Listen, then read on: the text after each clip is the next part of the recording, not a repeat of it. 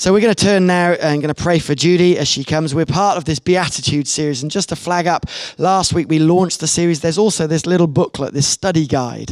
If you want to journey with us through the series, this is an opportunity to do this during the weeks, which has got daily readings if you want to do those. There's some questions to study on your own, or as part of a small group, a life group, or maybe as a part of a family. There's some other activities to do as your family as well, or with other generations. So do take one of those on the welcome point on your way out if you haven't yet got one. But I'm going to pray for Judy as she comes to us and shares God's word with us. Let's pray. Lord, we thank you that you, Lord Jesus, spoke that sermon on the Mount many years ago. And we thank you that you're the God who still speaks today. And so we simply pray, Lord, Holy Spirit, teach us now as Judy comes and shares with us. We're listening, Lord. Amen.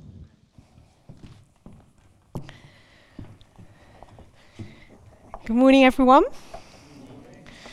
So as Tim said, the second then in our series on the Beatitudes, and really brilliant, this book that Tim has put together. I would highly recommend it to you for small groups, life groups, and as Tim said, for your own individual study. And we're going to look just at one verse, which is where the second Beatitude, if you like, where Jesus says, "Blessed are those who mourn, for they shall be comforted."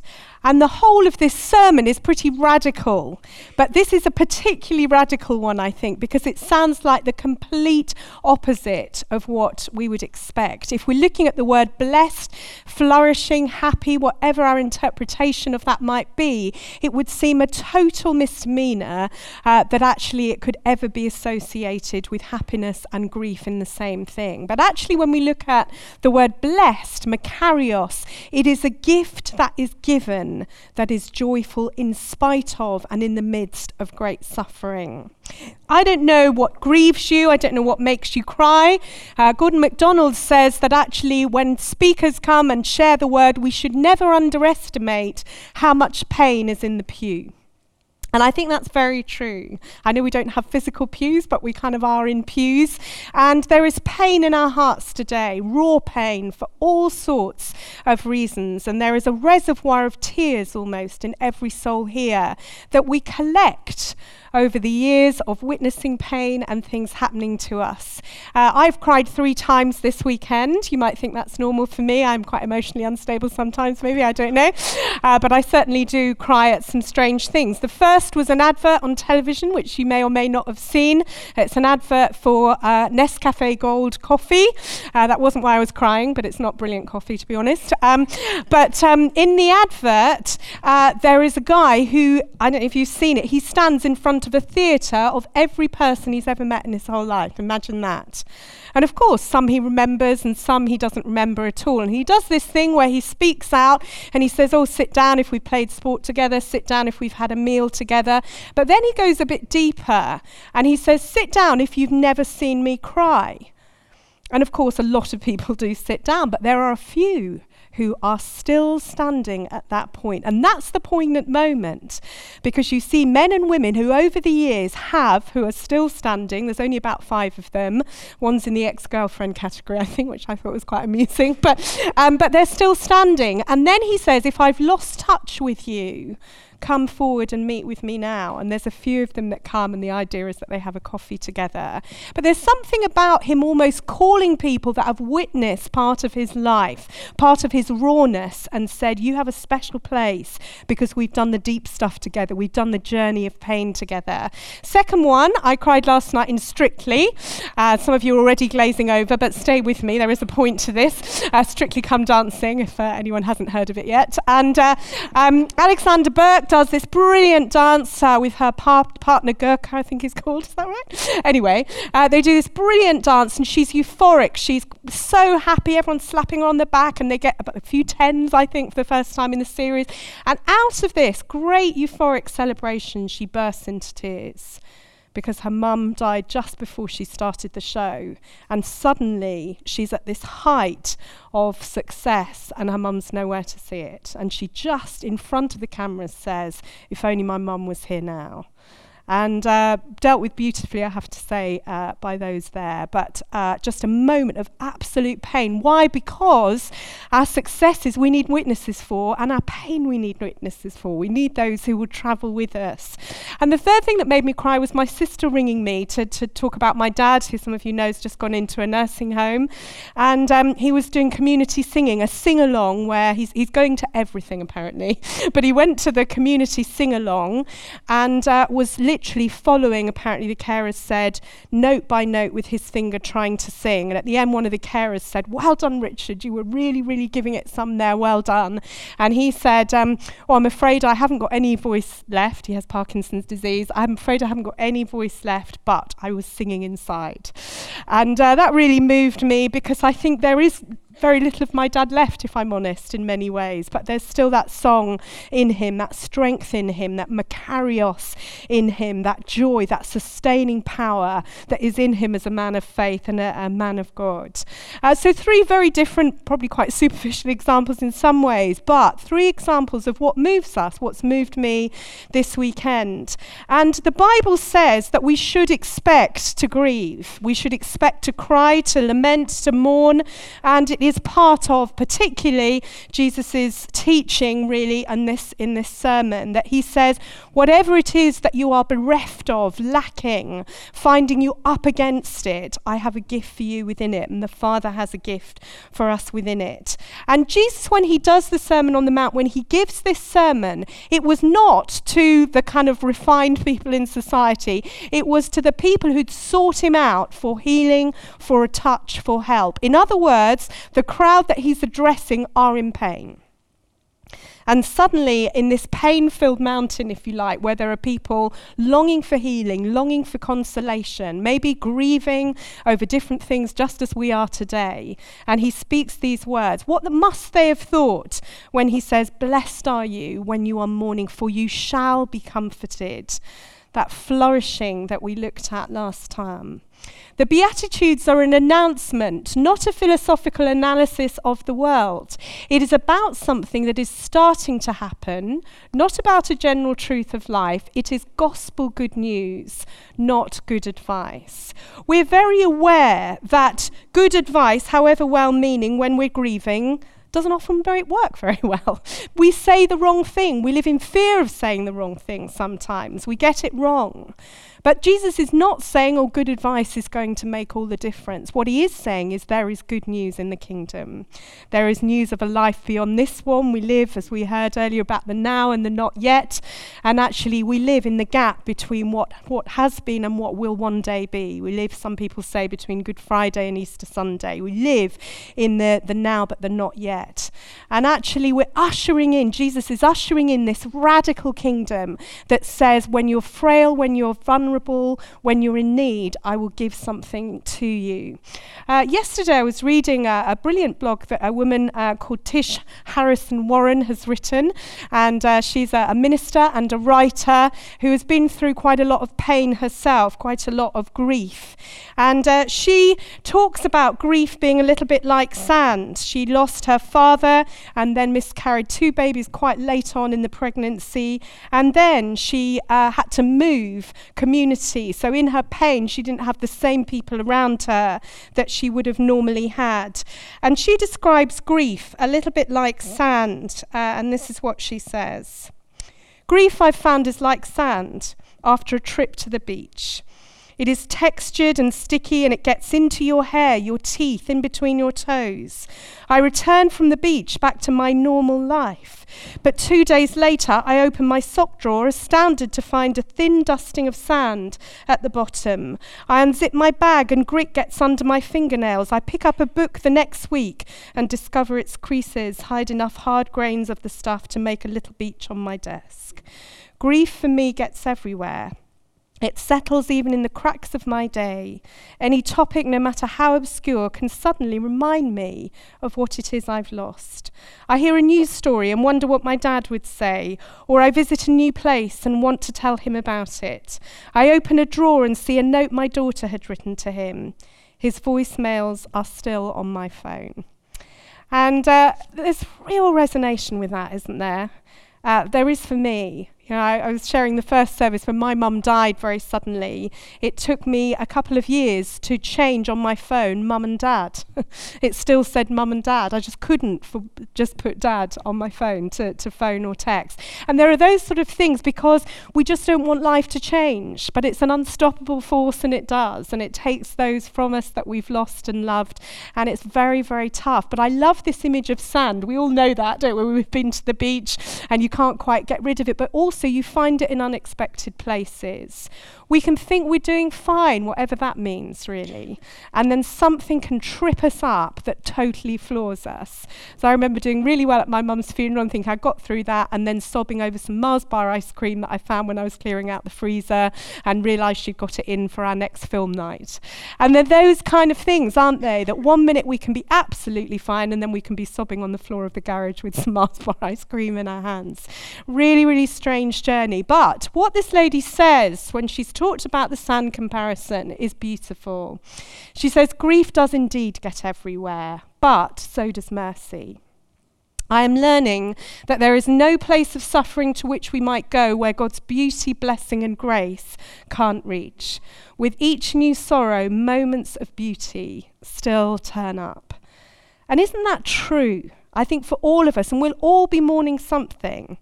That pain in the pew is very real for us, whether we're mourning a loss of a job, maybe a loss of a person, maybe a loss of a relationship. Maybe we're even mourning what could have been and actually has not yet happened.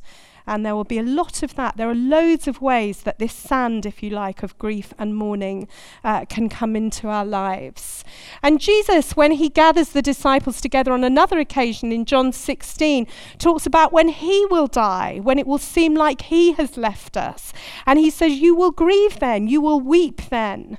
But he says, I will be back, I will come back. And he said, and actually in my return, there will be joy instead of mourning. There will be laughter instead of tears. So he says to his disciples, I get it. I know what it will be like. I understand pain. Jesus cries, we know, over Lazarus in the Gospels, his friend, he cries over him. But he also weeps over Jerusalem. And he weeps over the way the world is. He grieves over many things. He mourns. But he promises us this Makarios, this joy that has a secret within itself. This is the miracle of the upside-down kingdom. He promises that Makarios will seek us through our pain. And I think for those of us who are grieving today, we would testify that those moments of mercy, those moments of grace, can come as a great comfort when they come. Sometimes they're a while in coming and we feel like God has left us, and then suddenly this beautiful blessing of kindness and mercy comes. Lindsay, who's with us today and is part of our family here, a very beloved part of our family here, lost her husband Trevor a few years ago now, and it's been one of my real privileges at Riverside to be part of that journey with Lindsay. But Lindsay tells the story, and many of us will resonate with this, of how hard it is sometimes to come to church. So well done for being here. And how tough that is, and of wrestling in the car park of how will I come in to the hall and actually avoid people saying, how are you? Because what are you going to say when you've just lost your husband? Are we going to do the British thing and say, oh, I'm fine, thank you? You know, some of us do. We get our game face on, our Sunday face, whatever that means. Let's not do that here. And actually, she would just pray, God, I can't get past that. And we had a guy who you might remember, he's still around sometimes, still part of our church community, David McKellen.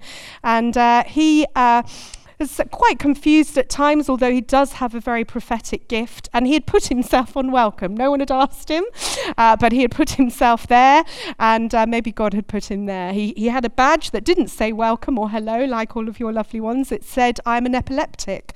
So it was a bit of a random thing, but this is the way God is. I love church when it's messy like this, because he was the one that God chose for comfort for Lindsay on that day. Because what did he say? Didn't know her situation. He just said, well done for being here today. And that's beautiful. And I know how much it meant to Lindsay. But actually there's something about that is this Makarios, this gift in the moment, this comfort that Jesus says will come. And like the sand, it will come in lots of unexpected places. The church, in its meekness, if you like, in its brokenness, in kind of almost getting it wrong, getting it brilliantly right. Makarios. The psalmist laments many times, and here's one beautiful one in verse 6 of Psalm 27. For the day of trouble, in the day of trouble, he will keep me safe in his dwelling. He will hide me. I love that. He will hide me in the shelter of his tabernacle. That can be worship, that can be prayer, it can be silence, it can be tears for many of us. And he set my feet high upon a rock. There is a surety, a confidence that we have that God has not left us, and the psalmist taps into that. So this comfort that he brings, well, as we've heard, he brings it through his people. You will know perhaps when you've been through times of grief how touching it is when someone makes a meal or doesn't try and give you advice or explain things but just does you some shopping or whatever that might be, in comforting his people. The comfort and compassion of God draws close. And as I found this lovely anonymous quote from a poem that says, I walked a while with sorrow and never a word said she, but oh, the things I learned from her when sorrow walked with me. And I would say that's been true in my life. Often our theology can get a little bit skewed on this, and we can think that our prayer should all be about pain avoidance. You know, don't let me go through that, Lord. Don't get me. You know, what Linda and David and Graham are doing is absolutely incredible. But they will have fear. You know, they could just not go. But it's that sense of actually saying, you know, whatever happens to us, God, you've got us. And there is also a sense that we don't know what's going to happen, but we do know that we will grow through sorrow and grow through struggle. I know, as I said, my mum died very, very suddenly, and it was the one thing I'd always said in my life that would break me, because she was like my best friend. And I'd always said, I'll be all right, but that's the day I'll have a nervous breakdown. I'd almost planned it, you know how it is, thinking that'll be the thing that breaks me. And actually, it was the first time I ever prayed with my family out loud, first time I ever prayed in tongues for my dad. Amazing things, and actually my relationship with him really started in a different way from that day. That doesn't take the pain of loss away, but it rebirths something new. Something new happens as we walk with sorrow. I came across this in Lee Abbey, and the lovely lady who made it, Elizabeth Helbin, who is a Swiss sculptor. Try saying that. And she made this. I'm not particularly keen on it as a piece of art, but I think it is very, very interesting. She calls it Angel with Broken Wing and Boxing Gloves. And have you ever felt like that? Certainly the psalmists do. There's a sense of lament because you have this sort of very ethereal angel with this beautiful wing, which actually, if you look closely, is broken. But she's sporting a pair of bright red boxing gloves. And that is when Elizabeth Helbin went through a really very, very sad breakup in her life after 10 years of a relationship, suddenly lost the guy that she thought she was going to spend the rest of her life with. And she sculpted this because she said, this is how I'm feeling towards God. She's turned towards him, not away from him, interestingly. She's got face upwards. She's broken, but she's got these boxing gloves that say, I don't get this. You know, have you ever felt like that? I'm just in a place where I'm broken and I don't get it. I've certainly worn those boxing gloves before now, and I'm sure many of us have. In the mystery of life, to actually say, God, I don't get this. But the beautiful thing about Scripture is it's full of this kind of lament. We're going to look in a bit at Psalm 22, where the psalmist is saying, here's my complaint. He's got his boxing gloves on. He's saying, why have you forsaken me? Jesus in the Garden of Gethsemane even, calling out, why have you left me, God? And then finding him. And this is the journey, the kind of twists and turns of loss and grief, but a beautiful tribute to Elizabeth, really, but also to God's rescue and comfort, that he's big enough for our feistiness, he's big enough for our complaint, and often out of our lament and our complaint comes what? An expression of trust, which so often happens in Scripture. Isaiah 46 verse 4 says, I am he who will sustain you. I have made you and I will carry you. I will sustain you and rescue you. And sometimes when we look back on times of mourning, or maybe even when you're in one now, there is a sense that even though we don't know what to say to God and we're not sure what he's saying to us, there's a sense of being held. There's a sense of being carried. I prayed with a guy last week at another church who was sobbing, absolutely sobbing, and he said, my son on Christmas Day has never missed church, and at the age of 18 said, I cannot go to church. He has cystic fibrosis and had just been diagnosed with diabetes as well, and suddenly in his father's arms just said, I can't go to church today on Christmas Day. And he just talked of holding his son in his arms and just letting him cry. And as I prayed for him, I felt almost like God was saying, I'm doing exactly the same for you now as you did for your son on Christmas Day. It was almost like an exact picture that God gave me of the embrace that actually he would give to him in the rawness of his pain. I am he who will sustain you, who will comfort you. Ben Palpant has written a beautiful book as he faced brain cancer when he himself was dying. And it's a real gift to write, a very unselfish act, I think. And this is what he says as he faces death. Lift up weary hands and frightened face to God. Lean into his story. Even in the darkness, he is there. He is the one beside you singing. May you find his light in your darkness, his life in your death, and his joy in your sorrow. And I have seen this as I have, as a pastor, prepared people to die, that actually something of this Makarios becomes increasingly evident. Something of this transitioning into a better world than this one grows this confidence, this light in the darkness, that God is singing beside him. That seems completely radically different to what we would expect. Almost like mocking if we were to view it the wrong way. And yet, no, it's the closeness of God, his joy, his Makarios, his gift within it. So what does our heart grieve for? What is it that you mourn for today? The bliss of a man whose heart is broken for the world's suffering and for his own sin. For out of his sorrow he will find the joy of God. Our heart will break for many areas of suffering. We will mourn for many things across this world, even that we've heard of today. Our world is unfair, it's unequal, it's broken in so many ways. But we will also mourn for our own part in that. Because church is messy because we're in it. The world is messy because we're in it. Our lives are messy because we're in them. And actually here we see Peter went outside and wept bitterly. Why did he go out and weep? He wept when he had denied Jesus 3 times. He wept over his own sin, that what he had brought into the world. But Jesus wept over Jerusalem. Yes, he wept personally over loss of a friend, but he also wept over the city. He cried over the pain with it. I'm sure many of us have cried over Birmingham in different ways, whether it be the NHS, whether it be education, all the pressure that is on so many of us right now. You might feel you are mourning now what it used to be like to teach, what it used to be like to be a doctor or a nurse or a TA or whoever, because life in our city is changing and we can't stop it. That unstoppable thing. But what we can do is weep, lament, complain to God, and then refresh, put our confidence back in who he is. Jerry Sitzer wrote a book that we thoroughly recommend to those who are grieving. I know many people here have found it helpful when he lost really his entire family in a car accident, when everyone really, pretty much in his whole family that he had loved, were gone. And he talks about grief really like a landscape, like the garden outside, where there will always be a stump, but there will be new growth around it. You will never lose that sense of loss, but you will gain new relationships, new growth, new fruit, new calling, actually, out of it. And he says this: however painful our losses, life can still be good. Good in a different way than before, but nevertheless good. I will never recover from my loss, and I will never get over missing the ones I lost. But I still cherish life.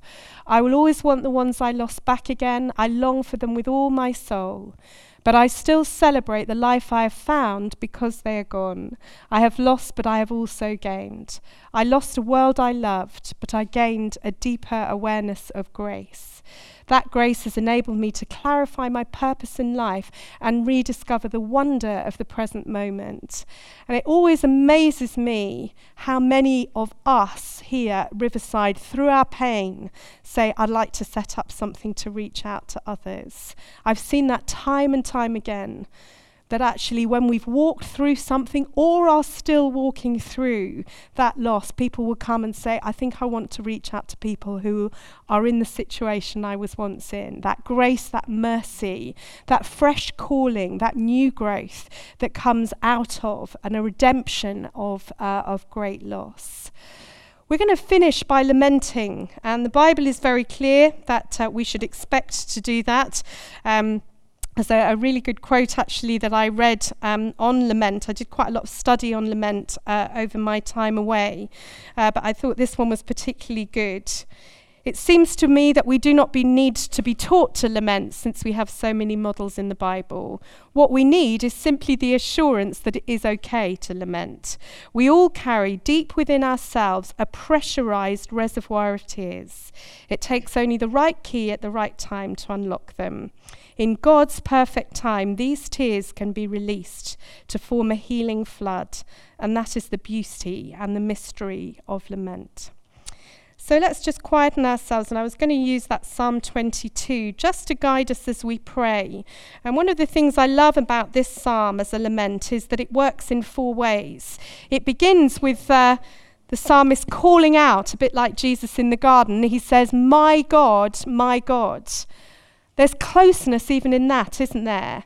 He's not saying loving, distant Heavenly Father. He's saying, my God, my God. So even in the shouting out, he is close. And then he says, why have you left me? Why have you forsaken me? And that might be you now. So I'm just going to read it. Let's be quiet, and then we'll express our trust in him again. The journey of lament takes us through a complaint, through a boxing glove moment, but brings us back into the Makarios of the Sermon on the Mount. So, my God, why have you forsaken me? Why are you so far from saving me? So far from the words of my groaning?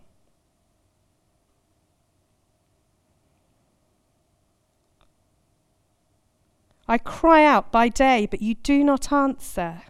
By night, but I can find no rest.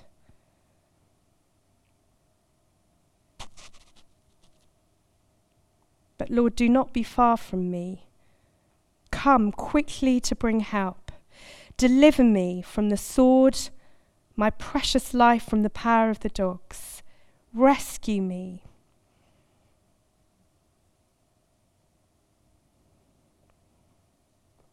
For you are enthroned as the Holy One. You are the praise of Israel, and in you I put my trust.